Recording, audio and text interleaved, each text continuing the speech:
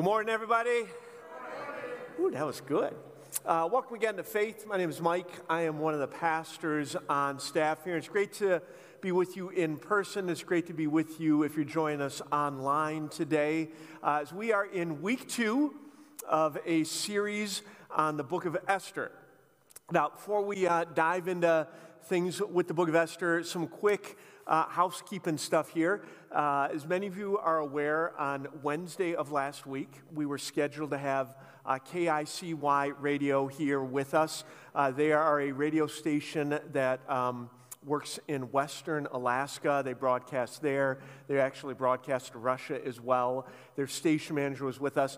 They had shipped down a whole bunch of salmon, and we were going to have a salmon dinner with them, hear about the programming, and then they're going to do fundraising, basically go, hey, partner with us.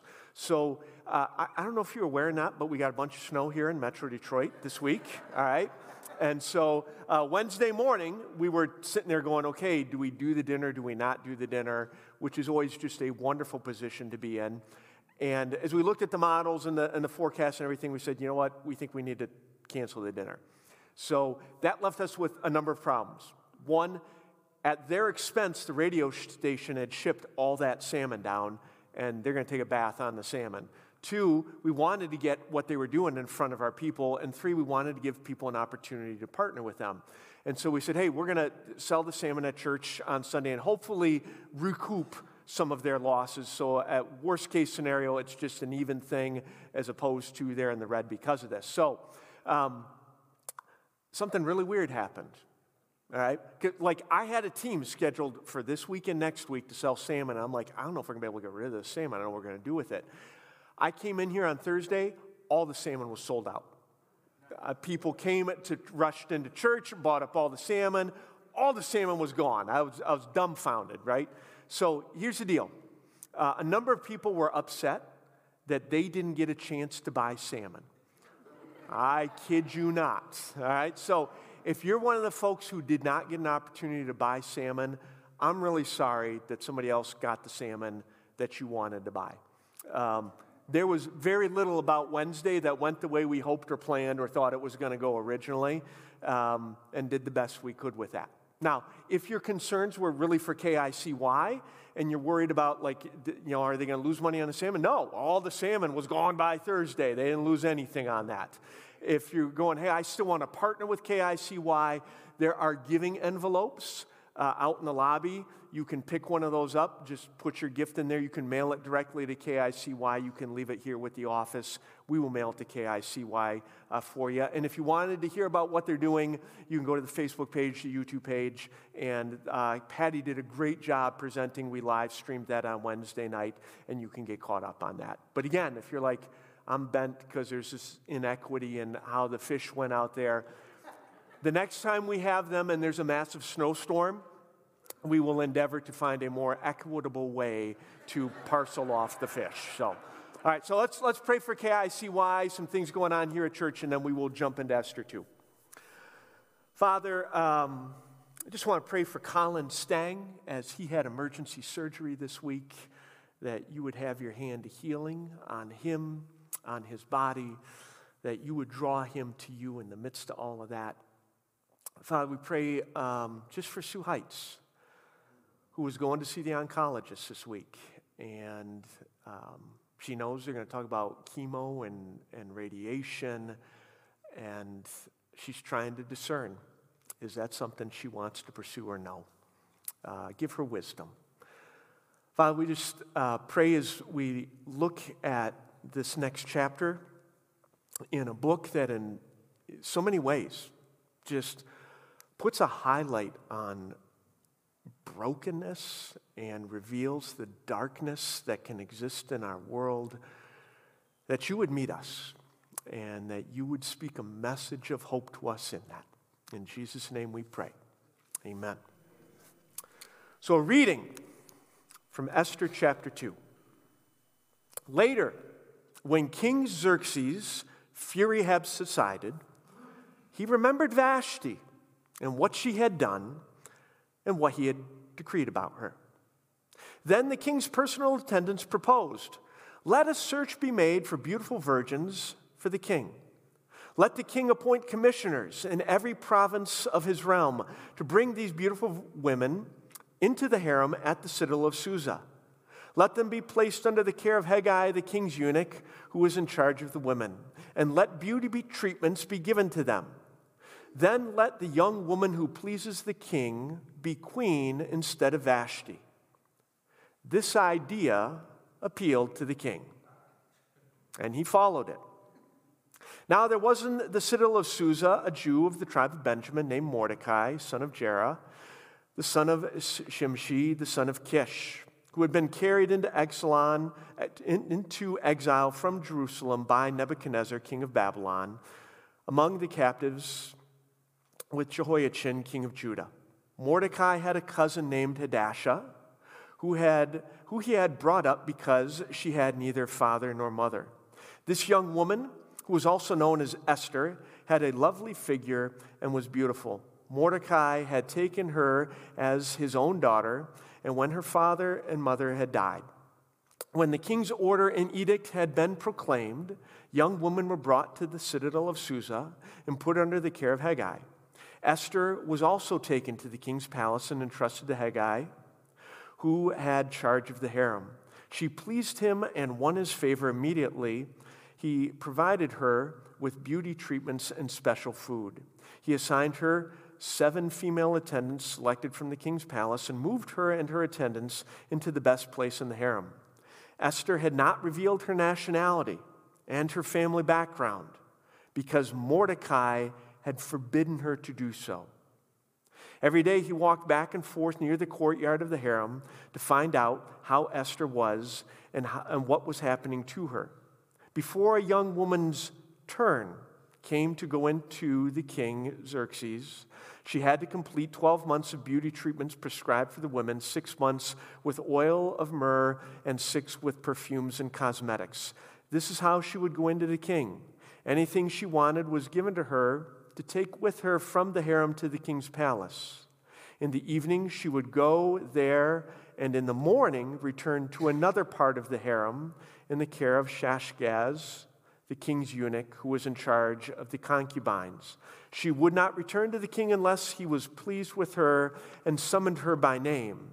And when the turn came for Esther to go to the king, she asked for nothing other than what Hegai, the king's eunuch, who was in charge of the harem, suggested. And Esther won the favor of everyone who she saw. She was taken to the king in the royal residence in the 10th month, the month of Tebeth, in the 7th year of his reign. Now the king was attracted to Esther more than any other of the women, and she won his favor and approval more than any of the other virgins. So he set the royal crown on her head and made her queen instead of Vashti. Now, last week we started with Esther chapter 1. And if you weren't here for Esther chapter 1, the preacher that week did an amazing job. You can check it out on YouTube. But we saw with chapter 1 that Esther is anything but a G-rated book. In fact, some of the stuff we read about in Esther chapter 1, we tried to use levity so it wasn't all too heavy, was just flat out disturbing. Well, as we get into Esther chapter 2, if you didn't tune me out or just fall asleep as we're reading a really long passage there, you saw that things don't get less disturbing this week. They get more disturbing this week. In fact, some of what we're going to unpack here in Esther chapter 2 is just plain dark. And depending on your history, some of what we're going to unpack here in Esther chapter 2 may even be triggering for you. If you have been the victim of abuse, we're going to see unpacked here. And if you find this to be triggering, if this is emotional for you, if you need to step out, you have a permission to do so. If you have been the victim of abuse and you have never taken time to get help with that or to navigate that, I would encourage you to consider our Shout ministry here at Faith. Shout is a ministry specifically for women who have been victims of abuse. If you want information about that, you could put Shout on your connection card.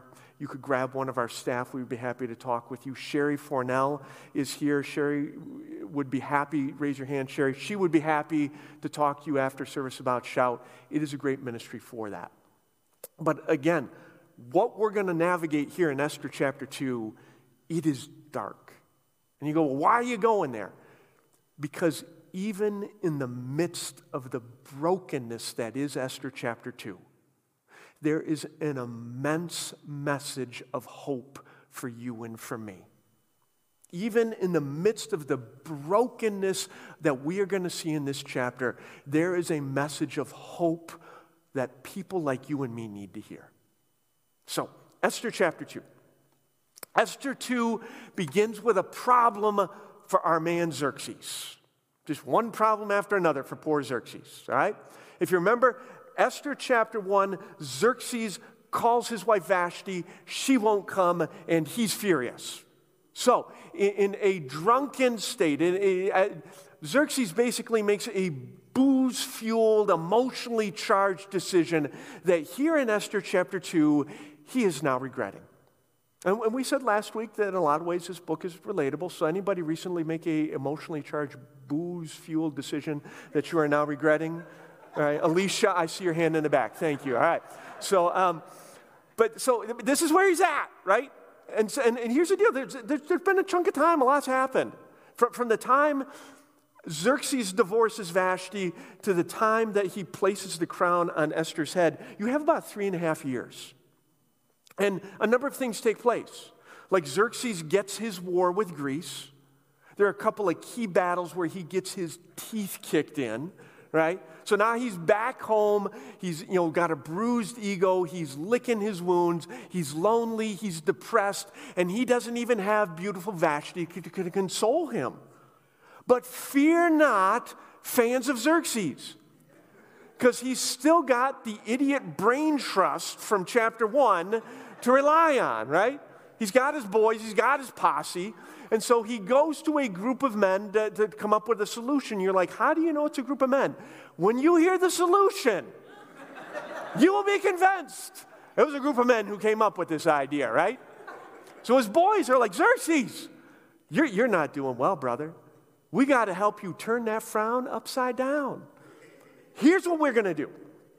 We're going to come up with a game show that is going to make people for thousands of years stand in awe. None of this mass singer nonsense. None of this alter ego garbage. Forget Joe Millionaire, right? We're going to do Persia's Got Talent. There are 2 talents that we're looking for: physical beauty and prowess in the bedroom. What we're going to do, brother, is we're going to scour the land. We are going to pick beautiful virgins from all over the country. We are going to bring them here to Susa. We are going to primp and preen them, bring them to just the pinnacle of perfection. And then we're going to bring each one of these girls into you one night at a time to audition.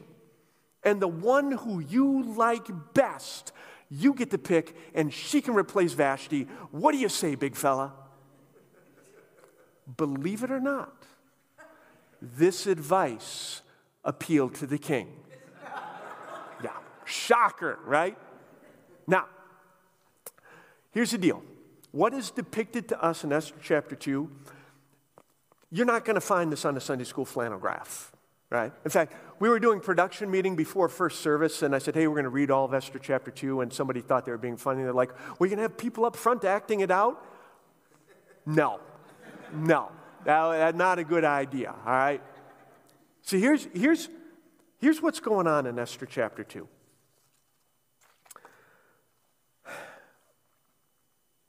Girls are taken to Xerxes to audition. And these are girls. They're mid to late teens, young women at best. And for a girl to move from the virgin's harem to the concubine's harem, there's something clearly taking place. They're not there to play checkers. When Xerxes says, king me, he doesn't have board games in mind.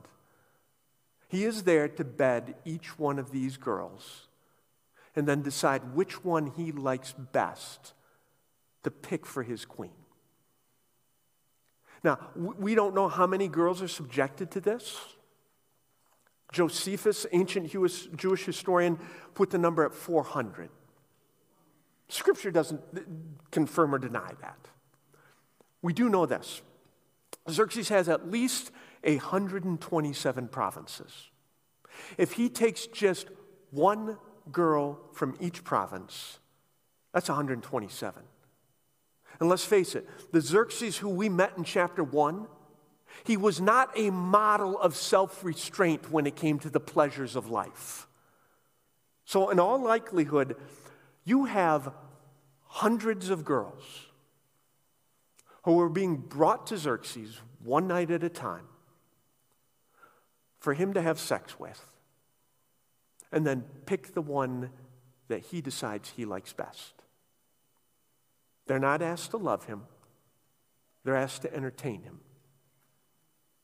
They are forced to abandon their hopes, their dreams for a normal marriage, a normal life, a normal family. All those things go away. They spend a night with Xerxes, and then they go to the concubine's harem, where they'll never see him again unless he calls for them by name. And then if he calls for them by name, they're just coming back for more of the same. Then they're not going home to mom and dad and brother and sister and family. They're going to stay there. And if he never calls for them by name, they live there in perpetual widowhood. And any children they might have, they're going to serve in the royal court, but they will never be in line for the throne. You see, what we have here is the equivalent to Xerxes says to his frat buddies, I'm lonely and depressed. And their solution is state-sponsored human trafficking. Their solution is government-endorsed sexual abuse. This is their solution. And if you sit there and you're going, that's just sick. That's exactly what you should be thinking, because that's exactly what's unfolding here. Now, it's at this point of the story that we meet Mordecai and Esther, our heroes for the story. But here's the trouble with Mordecai and Esther. They're complicated characters. They do not look like you would expect biblical characters to look like. They don't act the way you would expect biblical characters to act.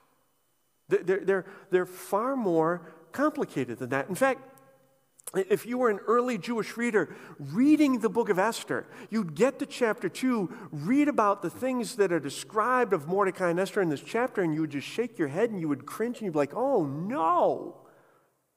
For example, the book of Esther, the events that it describes, you go back in history about 100 years.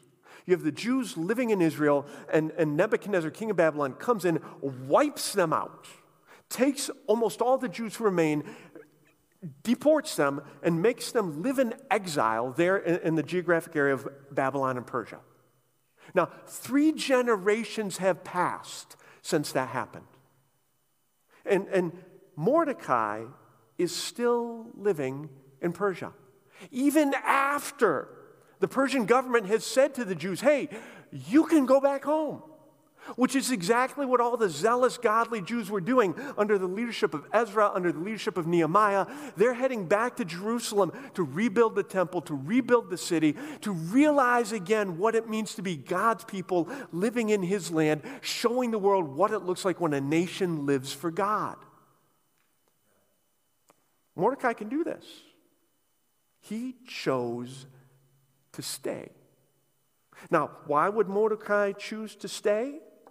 Well, we're told that he lived in Susa and he sat at the king's gate. Modern translation, he lived in Washington, D.C., and he had a job on Capitol Hill. That's what it meant to live in Susa and to sit at the king's gate. It meant that you had a lucrative, influential job in Persian politics. But that means that Mordecai works for the Xerxes who we have been learning about. So his boss is a complete sleaze. You allowed to say sleaze at church? I don't know. His boss is a dirtbag, all right? And why would he work for a guy like that? Because Mordecai's like, hey, a body wants to eat and live indoors. See, the fact is, in Persia, you could have a good life. There was money and comfort and possessions, power, influence. They were all available to people in Persia. All you had to do was play your cards right. All you had to do was live by the rules of the land. All you had to be willing to do was fade into the fabric of the culture. And fade in. Mordecai did. Take, for example, his name. Mordecai's not a Jewish name. It's a derivative from the Babylonian god Marduk. Gang, this would be the equivalent today of running into a Jewish guy named Allah. Like, that's ridiculous. Exactly. Right? Or Esther's not a Jewish name. She had a good Jewish name. Her deceased parents gave her the name Hadassah. She shed that name for the name Esther, which is a derivative from the Babylonian goddess of war, Ishtar. See, they had good Persian names so that they could blend in with the people around them. And again, blend in they did. Mordecai was so intent on blending in, he forbid Esther to tell anybody they were Jewish. Which, if you understand Old Testament Judaism, that is so ironic. To be a Jew was to be separate, it was to be distinct, it was to be holy. God put this specific people in a specific geographic location to show the known world what it looked like when people lived for God. To be a Jew in the Old Testament was to be a billboard pointing the world to the God of the Bible. And yet Mordecai says, don't you dare blow our cover. See, they dressed Persian, they talked Persian, they had Persian names, they looked Persian, they even acted Persian. See, all that camouflaging, it led to compromise on Mordecai and on Esther's part as Esther finds herself in a horrific set of circumstances. There are circumstances that she had nothing to do with, she didn't contribute to them in any way, but her and Mordecai are left to respond to them. If you remember from the reading, Esther is a contestant in the Persia's Got Talent contest. We're told she fit the bill for what Xerxes was looking for. We're told that she had a lovely figure and was beautiful. Modern translation. She had a really nice body and a really pretty face. Now, not every girl gets both of those. For example, anybody here, old, and you probably need to be older to get this, nobody in first service, I was disappointed. Anybody here familiar with the band The Monks? Ah, right. You got to go back to the UK, like the 60s, to know the Monks. They are famous for the song, Nice Legs, Shame About the Face. All right? Nice legs, shame about the face. You can look it up on YouTube. It's actually a clever song, right? Esther's a complete package. She's got great legs and a pretty face. Unfortunately for her, it lands her in the Miss Persia contest. And Mordecai's response to that, frankly, it is beyond disturbing. Think about this, dads in the room. You discover that a man in his 20s or 30s is planning on bedding your teenage daughter. How you responding? My daughter's 21. She's engaged. I'm still wrestling with this mess, right? Yeah. When my daughter was a teenager, find out some guy in his 20s or 30s is getting ready to try and get with my daughter, I am going straight up Liam Neeson on Chester, right? Yeah. I'm going to be all like, hey, I have a very particular set of skills. Skills that I have acquired over a long career. Skills that make me a nightmare for people like you.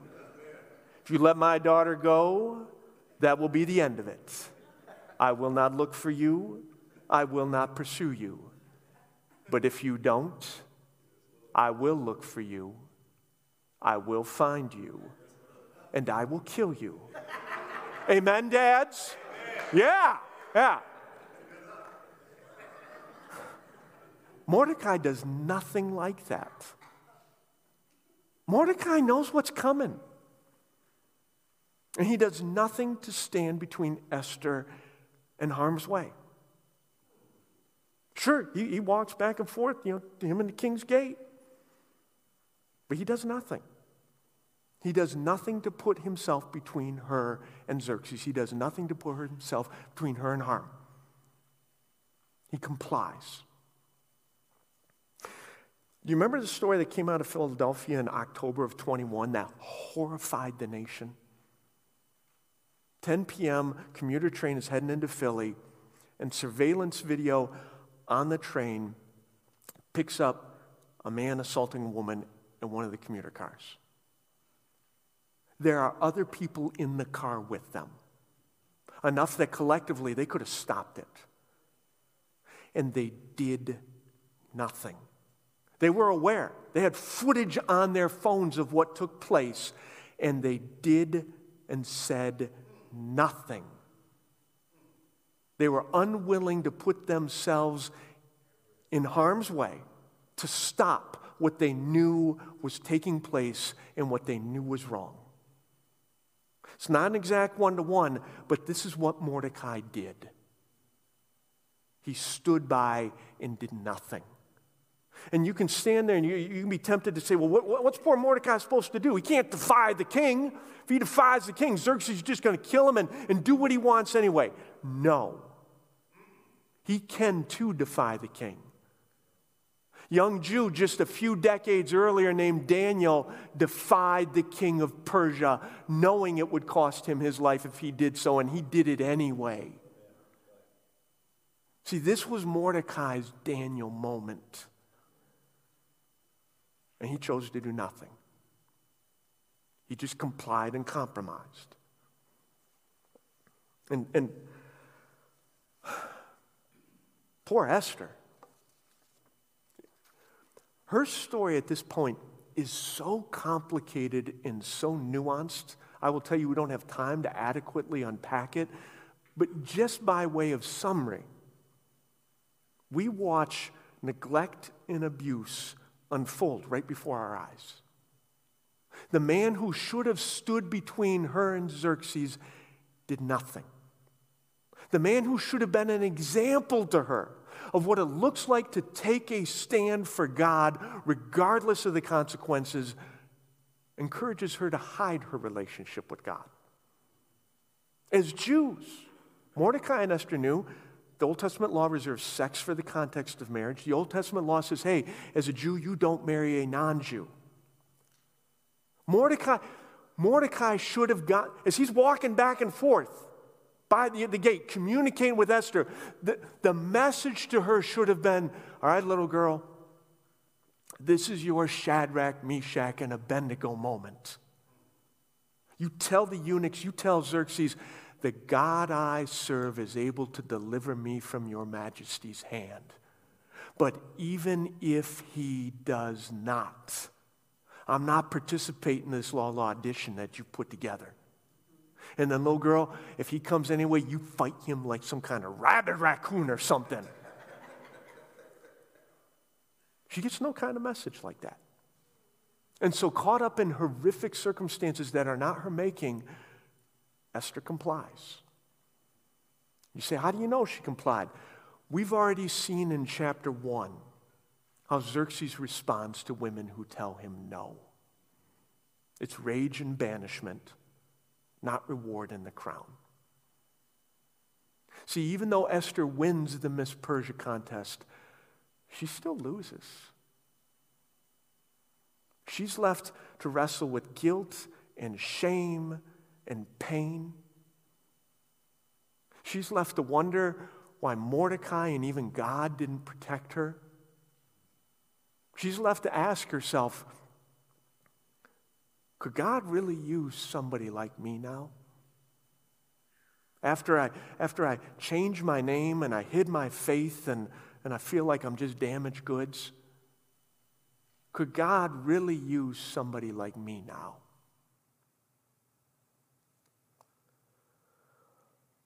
See, we want our biblical heroes to be bold, unshakable, never compromised. And to some extent with Daniel or Shadrach or Meshach and Abednego, we get that. But Esther and Mordecai, they're more complicated than that. They don't always look the way we want biblical heroes to look.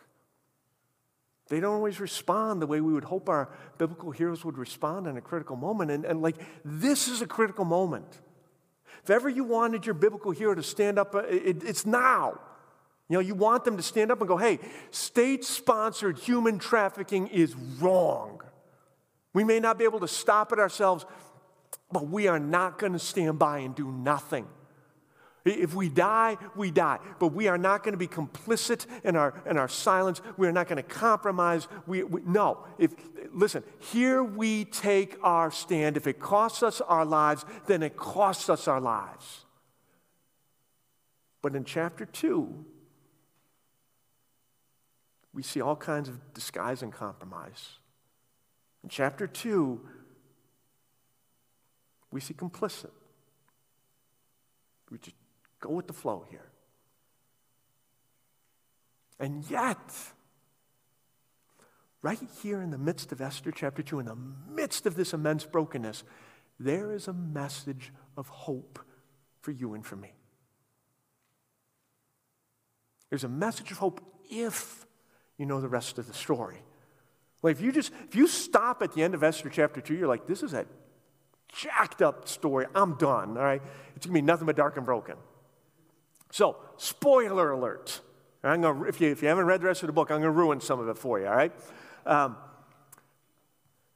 In the chapters and weeks to come, we are going to watch Mordecai and Esther take off their disguises, refuse to compromise any longer. And we are going to watch a man like Mordecai be transformed and used by God in powerful ways. We are going to watch Esther be transformed and used by God in powerful ways. You see, there's this grossly oversimplified notion that we tend to hold in life that when it comes to life, there are really just two kinds of people. You got the good people and the bad people. And that's it.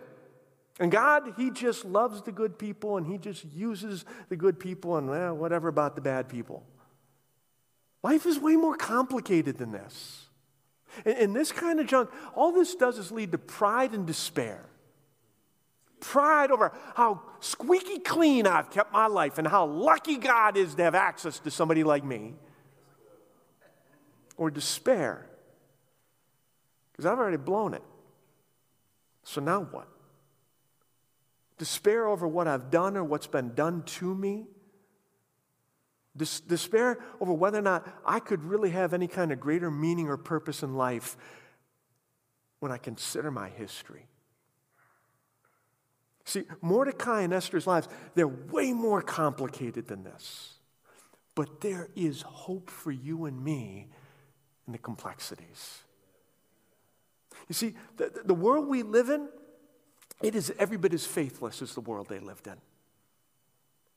And if we're honest, for some of us, in the midst of that brokenness, we've responded more like the Mordecai or Esther in chapter 2 than we have a Daniel, a Shadrach, a Meshach, or an Abednego.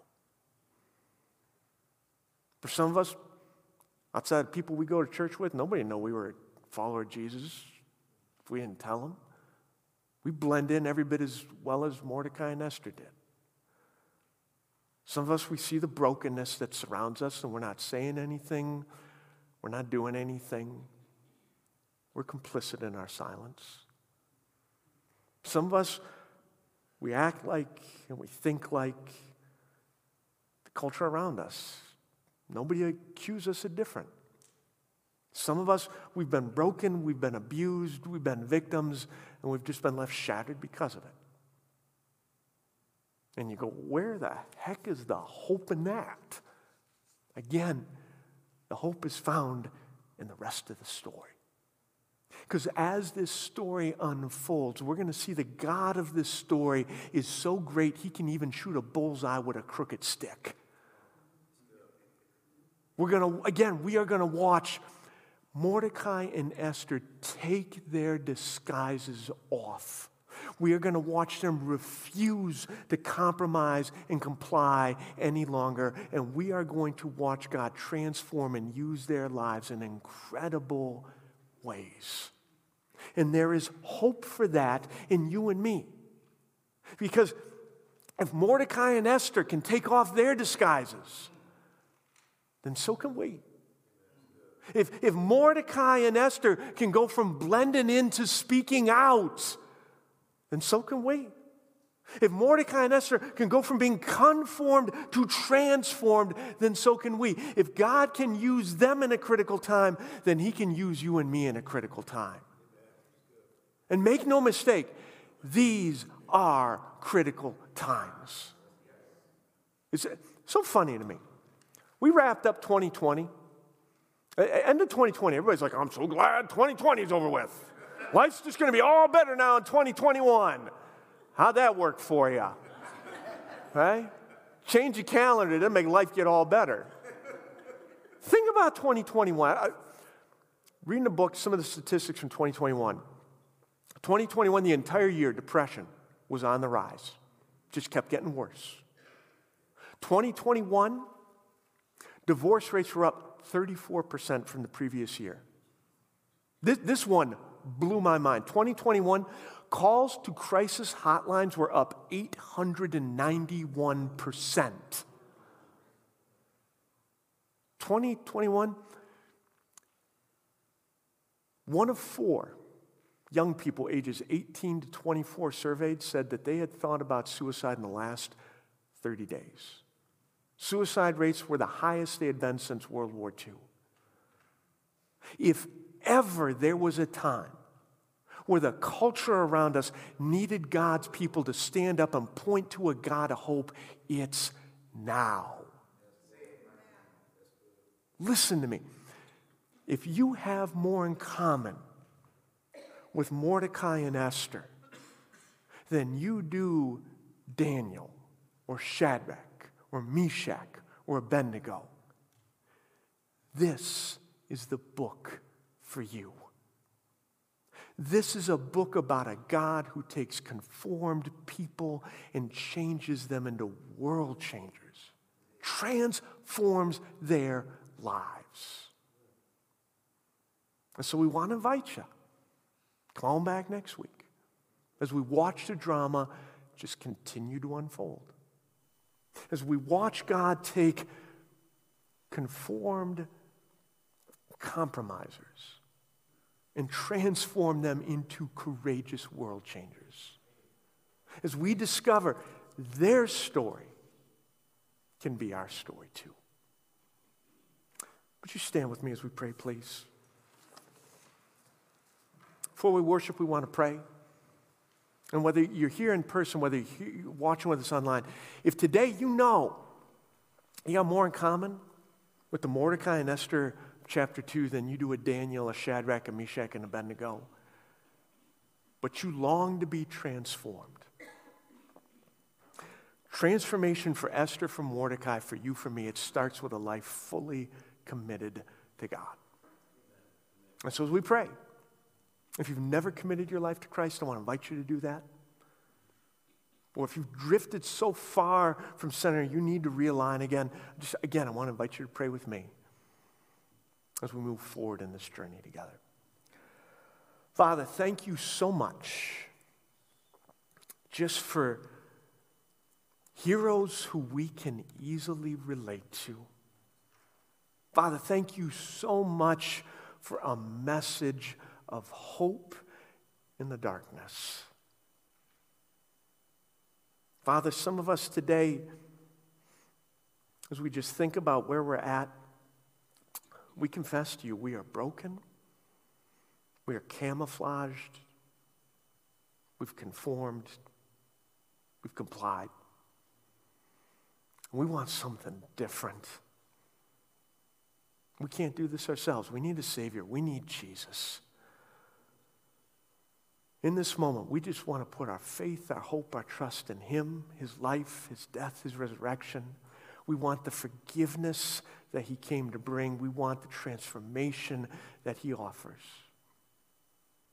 We just want to surrender all of who we are to Him. It's in His name we pray. Amen.